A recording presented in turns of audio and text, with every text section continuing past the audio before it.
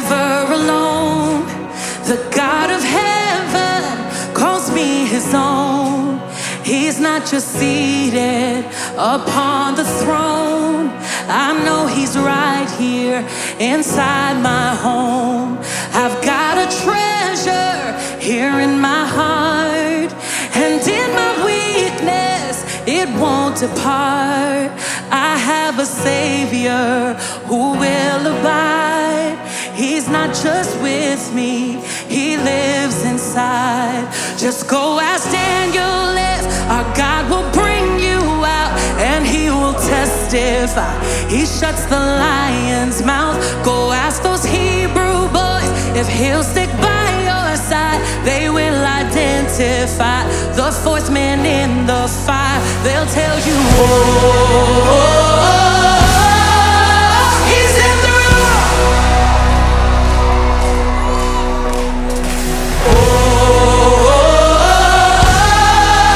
He's in the room. I've got a treasure here in my heart, and in my weakness it won't depart.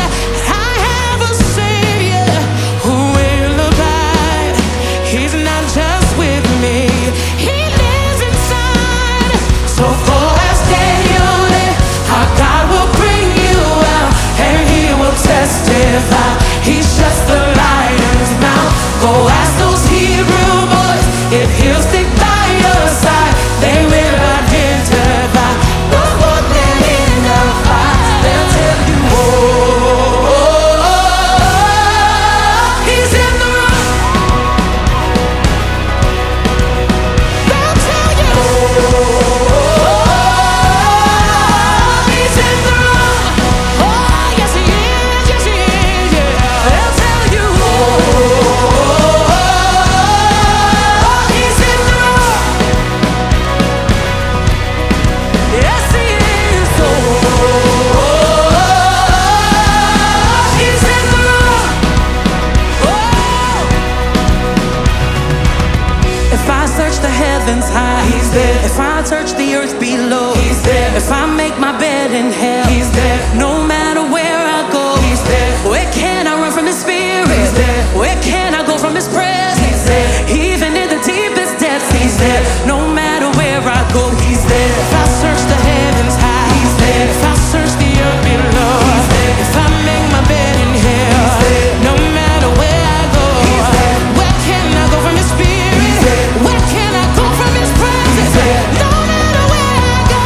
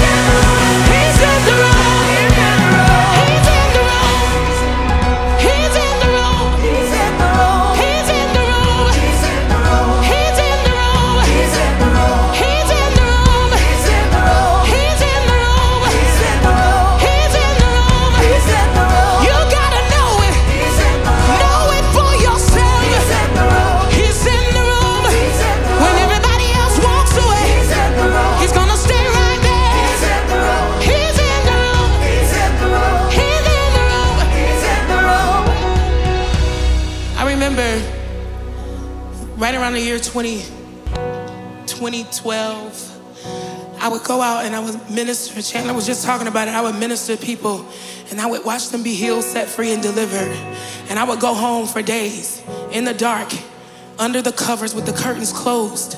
I was plagued by depression and rejection. And the main thing the enemy would try to tell me is that I was alone. He would say, yeah, you do all of that.